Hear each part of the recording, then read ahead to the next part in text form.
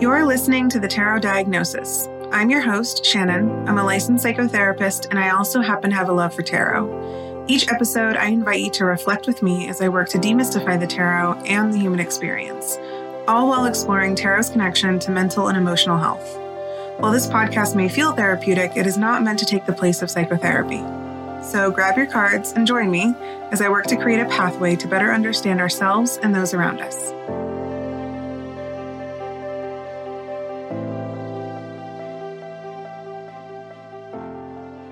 I am really looking forward to today's episode. We are going to be doing something different today because I am obviously in a period of experimentation. So we're going to be exploring the world of internal family systems and Carl Jung's process of individuation, all through the lens of tarot, of course.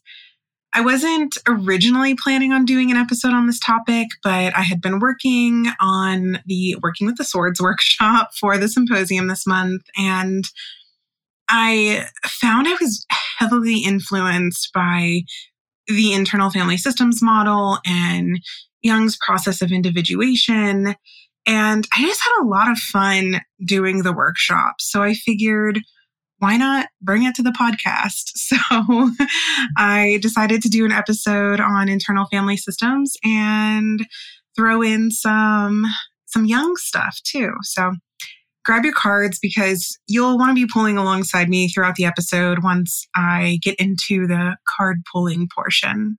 Before we start pulling cards, though, I want to spend a few minutes giving a very brief overview of what the internal family systems model is, how it's applied, and how tarot can benefit that practice. I also want to briefly overview Carl Jung's process of individuation because I found that the two seem to intersect and complement one another quite well. I'm going to be doing my best to make these overviews as short as possible, so bear with me, but I do think it's important to hear the background of both of the theoretical lenses so that you can decide if they would benefit you to implement on your own journey.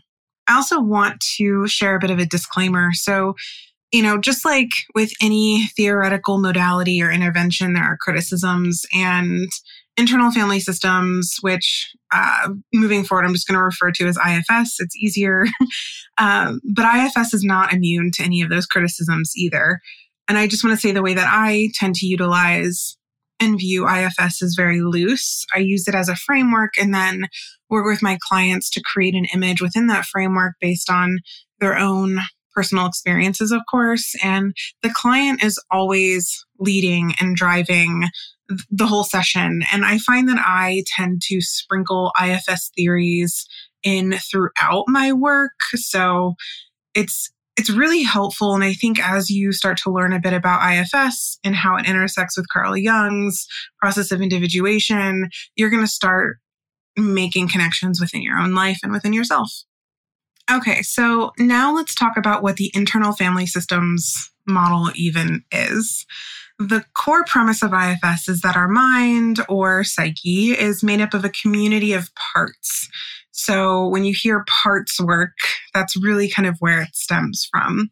And each part has their own perspective and purpose within us. You can kind of think of it as like a Zoom meeting inside your head where everyone has a voice, an opinion, and a personal experience, but everyone at the end of the day really wants what's best for you, the Zoom host, and they want to protect you. Even if their view or their approaches look different from each other, the end goal is always the same, to protect you, ourselves. Now, here's where it gets kind of interesting. So in IFS, there's a concept called the self, capital S. And if you're familiar with Carl Jung's work, you might be starting to see where IFS and the process of individuation begin to intersect. This self is the core of who we are. It's that calm, centered, compassionate part deep within us. The self is similar to the concept of the wise mind in dialectical behavior therapy. And, I love a good DBT reference. Maybe, I don't know, one of these days you all are going to get so tired of me talking about DBT. And I didn't even realize the overlap with the wise mind until just recently, actually. So, it wouldn't be a TTD episode without me mentioning DBT, I guess. But so going back to the concept of the self, at its core, the self is this curious, non-judgmental part that is accepting and knows that all these parts exist for a reason. And we can think of the self as that wise mind that we are always seeking out to help guide us. You might even want to refer to it as your intuition. Some people like to do that. As I was reflecting on this topic over the last month, because I've been working on this workshop, I kept cycling through the major arcana and wondering which card would be an accurate representation of the self. And speaking of intuition, I kept landing on the High Priestess. It's where I kept going back to. It just felt so right. And, maybe you all might have your own version of the self, but just for, the purpose of talking about IFS and the self, the High Priestess just seemed so fitting. And I was thinking about Carl Jung's idea of the self and how it unifies our conscious and our unconscious. And it's this representation of the entirety of our psyche, and how Jung's approach of the self really functions as this internal compass to help us navigate all the complexities of life and trying to navigate all of that with the end goal of feeling some sense of completeness or wholeness. And the energy of the self just seems so strongly symbolized within the archetype of the High Priestess because of their access to intuition and both the conscious and the unconscious. So moving back into the world of internal family systems, when you implement the IFS model, the goal is to establish a relationship with your core self. So that wise High Priestess mind, while exploring and also working to understand all of the different parts that still make up your inner world. And then of course the ideal outcome is by doing that type of work, we end up having this deeper sense of self and this deeper sense of self-compassion and empathy and awareness of all of our parts, even the parts that aren't quote unquote good, the parts that maybe we've been taught to label or feel are bad or negative or shameful. Speaking of parts, according to the IFS model, we have lots of different parts. And today, I just want to focus on the main parts, which would be the self that we've talked about so far, but also the exile, the manager, and the firefighter. And, just like in any relationship, or, if we want to keep using the Zoom meeting as an example, or Zoom meeting, it's important to give each person or part time to be heard, because by listening to and acknowledging each part, we start to discover and then better understand their intentions and motivations. And I know that the way I'm talking about this is in a real personified way, as if all of these parts are real people. Sometimes it's just easier to personify them, but in reality, they are essentially experiences and memories and feelings and energy inside of us that all get activated at certain points. And that's what we're really going to be diving into, because, you have to remember, even the parts that seem critical or, like we said, bad or anxious, they're really just all trying to protect us in some way. So all of these feelings and experiences and emotions that those have elicited within us, or really kind of imprinted upon us, affect us in a really deep way. And so when we work to understand why these experiences and emotions are still within us and why they get activated, then we can start to understand why we outwardly behave the way we do, or why we attach or detach or think or feel the way we do in certain circumstances. So where exactly does Carl Jung fall into all of this?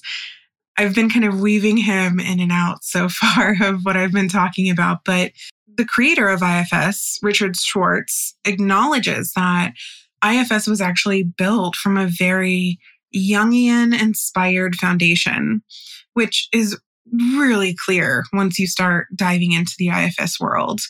And, we really see this IFS and Jungian crossover most prominently when we look at Jung's process of individuation, which involves this integration of various aspects of an individual's psyche, which we could refer to as parts, just like an IFS. And with the integration of these parts, the goal is to feel balanced and authentic and whole.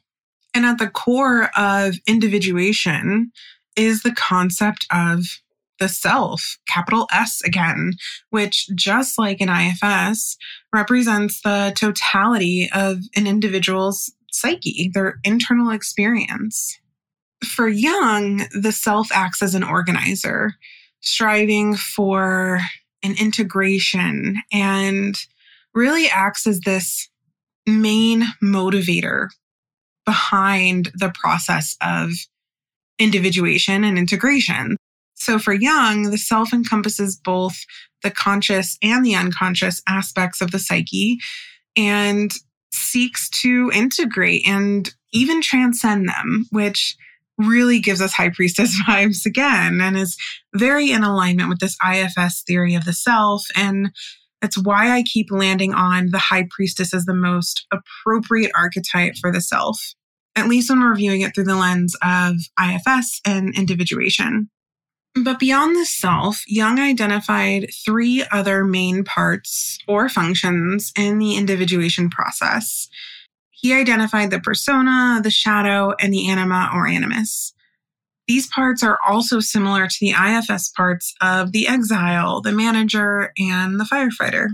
And I wanted to use this episode to explore how the archetypes we see in tarot can help us identify parts within ourselves and how they might show up during different circumstances or experiences or emotions that we have. And I think it's really important to note that I believe that we are constantly developing different parts of ourselves. For example, I believe we have multiple adolescent shadows and exiles and multiple adult shadows and exiles. I don't think that these parts are always static. So, now we're about to pull some cards. So before we do that, let's explore the concept of the exile within IFS, because I want us to pull cards to all of these parts. So within the framework of IFS, the exile is the part of us that carries our emotional pain or any of the unmet needs from our past or our childhood. The exiles tend to be hidden deep within us, suppressed by the managers in order to avoid re-experiencing any pain associated with them. When we work to identify our exiles, it does help us gain a bit of clarity on why we might think or react in the ways that we do in certain situations.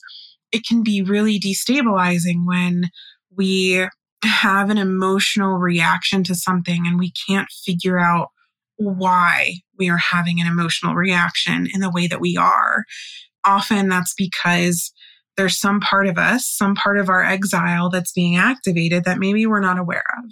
So grab your cards and let's shuffle. And we're going to pull a card just to represent one of our exiles. So just pull one card. I'm actually using a different deck today. I'm using Pagan Otherworlds. It has been in heavy rotation for me this last month.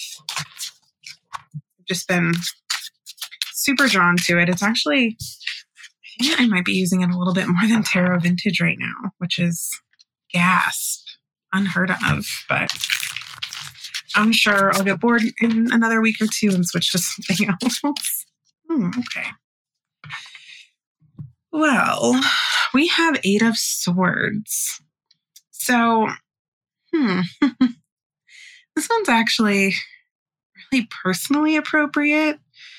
What's so powerful about tarot is the art. We know that art has this inherent ability to elicit deep emotional reactions from us. So, of course, tarot should be no different. And to be honest, I'm totally having one of those experiences right now. And it's funny because, doing this podcast and creating tarot and mental health content, I walk this fine line between sharing my personal reactions and interpretations and also sharing my interpretations from a clinical perspective. So I'm in this interesting spot right now of having a really raw human personal reaction to this 8 of Swords card, but also wanting to and knowing I need to stay on track and view this more objectively. So I don't know, I might go back and forth in between here. And actually, now that I think about it, this experience that I'm having right now about the 8 of Swords isn't unlike the experiences that therapists have in session with our clients, especially when a client shares something that maybe hits a pain point in the therapist or reminds the therapist of their own exile. So yeah, sometimes it can be an awkward place to navigate, but all right. So pulling this 8 of Swords to represent an exile, I'm just going to say it, immediately brings up a really specific memory of my own childhood where I was shamed and ridiculed by the adults in my life who were supposed to take care of me. And the image here is really jarring because to me, the swords actually mimic people standing around me. In this experience that I had as a child, I was like this person with the blindfold on in this 8 of Swords being laughed at by the people standing around me, almost in this exact position where these swords are. And I was made to feel ashamed about part of my identity, a part of my identity that this event ended up teaching me to hide from not just others, but also from myself for many years. So for the next decade and a half, this part of me was certainly in exile. I don't know if I would say it's an exile anymore. The part of that exile, if we want to get super meta here, the part of the exile that experienced the laughter and essentially public embarrassment certainly still exists within me and definitely still has that intense fear of public humiliation. I don't think the shame attached to that part of my identity is a part of that exile anymore. I think it's more just the fear of being shamed and ridiculed so publicly. So this exile, I wasn't expecting to get so personal, but I mean, this is a good example, I guess. This exile might emerge if I'm feeling insecure about a public speaking engagement or if I'm feeling anxious about meeting a new group of people. So this particular exile within my psyche might get activated when I feel like I'm on display. Think about, we don't typically think about the 8 of Swords like this. It's, we always look at it at face value, like, oh, you're stuck. How do you get out? But, for me, I'm having a personal reaction to this card, so it's how I'm viewing it. But, we don't often talk about how these swords don't necessarily have to represent our own thoughts.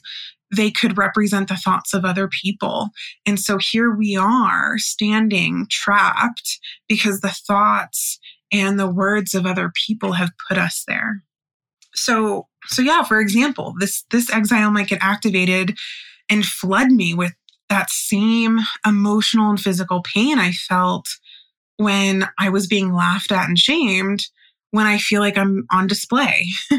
This is a great example of how discovering different parts of us or different exiles helps us better understand ourselves. Because personally, for many years, I didn't understand why standing up in front of a group of people or entering into a room late caused me such intense anxiety. Some people might say, oh, you just have social anxiety, but I was able to link it back to this exact situation that I'm talking about now. And when I was able to do that, it really clicked, because it was like that aha moment of like, oh, I get why I'm being flooded with these intense emotions, because my exile is trying to protect me from possibly experiencing more pain and humiliation. So, when I enter into a room late and I feel like everyone turns and looks at me and I'm flooded with that emotion, it's making me want to hide and not put myself in a position where I could be humiliated or shamed again. So by understanding that, that's when we can work towards reprocessing these emotions that don't belong in these new situations. Because I think what happens with the exile is the exile's really good at attaching old emotions and experiences to new emotions that have nothing to do with each other.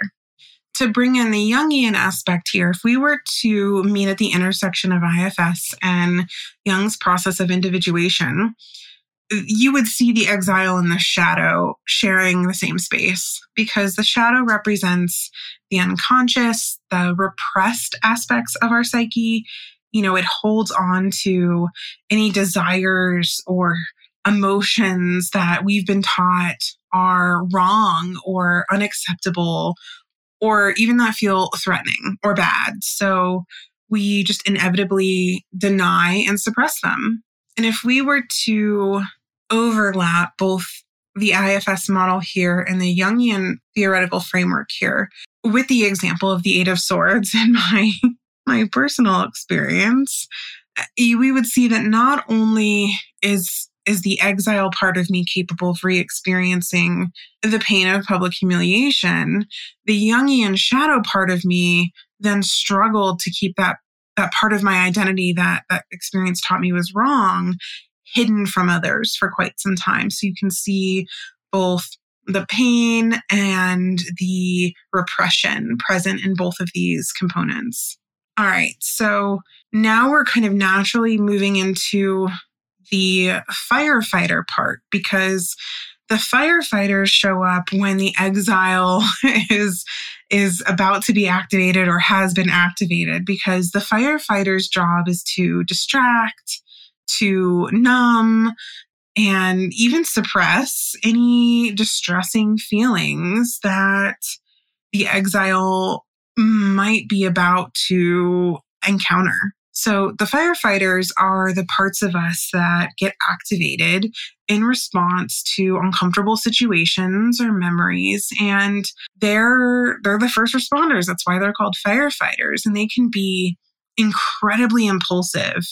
They don't think about outcomes or consequences. They're quick to engage in any sort of risky or addictive behavior, anything that will distract you in order to provide some form of temporary relief. And the key word there being temporary. And of course, the intention here is to protect us. All of the parts want to protect us. And the firefighter does that by diverting our attention away from any sort of painful or uncomfortable emotions or experiences. They're basically just trying to put out fires with whatever they have access to and not thinking about or really even worried about any sort of additional damage they may cause while they're trying to put out the fire. All right, so let's shuffle and pull a card to represent one of our firefighter parts.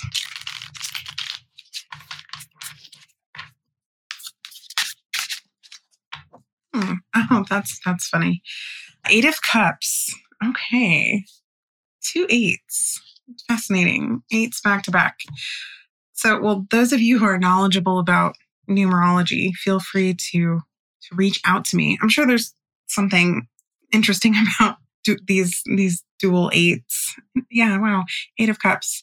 Just don't Google what Doreen Virtue thinks about it. But all right, so Eight of Cups as the firefighter. So as we know, with the firefighter, that part can be really impulsive and do whatever it can to avoid the exile from experiencing pain or discomfort. So in this case, with the firefighter being the Eight of Cups, it feels like there's an immediate abandonment of what's in front of them, which really makes sense. The Eight of Cups firefighter might be the one who's flaking out last minute and canceling plans or deciding to do something else entirely different and not even letting the people that they made plans with know, just leaving. So you can see how the firefighter is trying to protect the exile from possibly experiencing discomfort, but without any regard or concern or even thinking about the possible consequences of this behavior. So because the firefighter continues with this Eight of Cups behavior, a consequence might be eventually people might think that you actually don't want to be around them. So, we have to be careful with the firefighters and also keep them in check because the firefighters often resort to unhealthy coping mechanisms like avoidance, which seems to be clear here in the Eight of Cups. And instead of facing what's in front of them or working through whatever difficult emotions are coming up, they're just escaping. This can happen, and I see this happen, especially in my practice a lot with tasks, a lot of task avoidance, job opportunities that people are avoiding, events, traveling, experiences, relationships. The list goes on. It doesn't have to just be with people that when we're just looking at this through the lens of Eight of Cups as avoidance, but it doesn't have to just be people. It could be situations, things, experiences. So again, the firefighter is going to do whatever is necessary to shield the exile from re-experiencing their pain and discomfort. And in this case, a function of the firefighter part is the Eight of Cups, and that's avoidance and escapism. All right, so now we're going to pull for the manager. And managers are the protective parts of us. They really like to take charge and try to maintain control over our thoughts, our emotions, and behaviors. And they often operate from a place of responsibility. They are concerned with avoiding vulnerability, but they're also really driven to protect us from potential harm, just like the other parts. But managers are really goal-driven.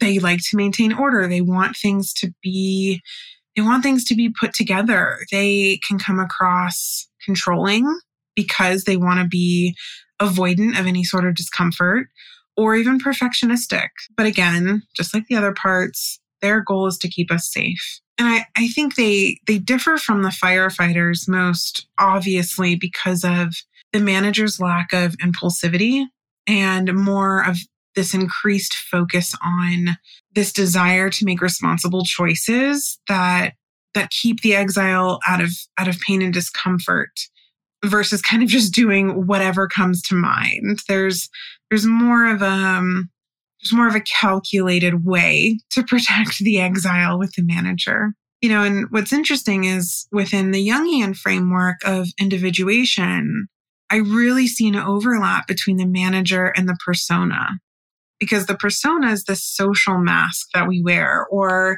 this role that we feel like we have to present to the outside world, and it's often created or born from societal expectations and standards. And I think so when I think of my persona or when I think of my manager, that's when I most identify with the Queen of Swords, because I feel like she's the ultimate protector. I feel like her energy will keep me safe without causing harm to myself or others. ideally. So, but we're still going to pull a card and see what comes out. So we're going to shuffle and see what comes out to represent the manager. Oh, okay. This one might be tricky for me. We got the Lovers. Okay. We'll see what I can do with this one. All right. So the Lovers archetype represents the integration of polarity, and the Lovers really emphasize this inherent need for balance when we're faced with opposing forces, which is really everything that we're talking about today. So this is interesting, pulling the Lovers, especially as the manager, because, like I was saying, the manager part in IFS really strives to maintain stability within our inner world, our internal system. And this order that the manager is trying to facilitate is usually because there are opposing forces present. And those opposing forces are usually conflicting emotions and thoughts. I think the Lover archetype as the manager also seeks to balance conflicting needs and desires of the different parts within our inner world.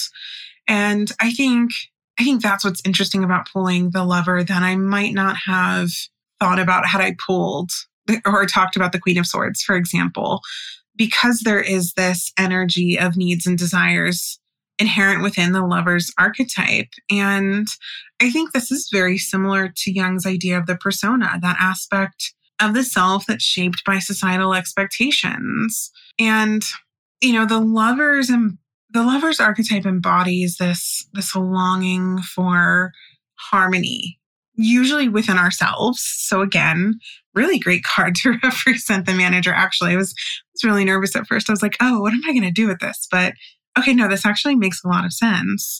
So there's this underlying drive for harmony. And that's very much what the manager strives for, this creation of inner peace and inner cohesion. And both of these, the Lover and the manager, and the Lover as the manager, really are actively working towards resolving conflicts between internal parts in order to gain any sort of compliance and cooperation. This really makes me think of the book 78 Degrees of Wisdom, where Rachel Pollack describes the archetypes of the Lovers as this experience where there are, quote, many people who outwardly live socially acceptable lives, yet inwardly fight constant torments of desire, end quote. I think that's a really accurate representation of the role of the manager through the lens of the Lovers, because the energy of the Lovers as the manager, and really even as the persona, is trying to create a facade of cohesion in order to feel really calm and put together and in control, even when there's an absolute battle that could be raging internally. So by understanding the different parts of ourselves, like the manager, the firefighter, and the exile, or the persona and the shadow, we're really able to recognize the various protective mechanisms operating within us and why they're there and why they're operating the way that they are. It really gives us this opportunity to develop self-compassion and to feel balanced and really ultimately work towards this goal of healing that we all have, or at least validating and comforting any of these inner wounds that may be influencing our behaviors or eliciting these emotions that confuse us. So by building this cooperative relationship with all of these parts, we allow ourselves to get closer to embodying that energy of wholeness and integration that's really present within both the Lovers and the High Priestess.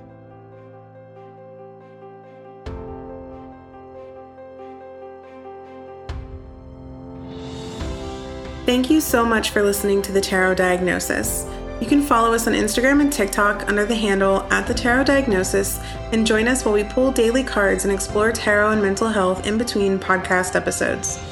You can also subscribe to our podcast to make sure that you never miss an episode. If you have a topic or question that you'd like for us to explore on the podcast, you can contact us directly on our website, www.thetarotdiagnosis.com.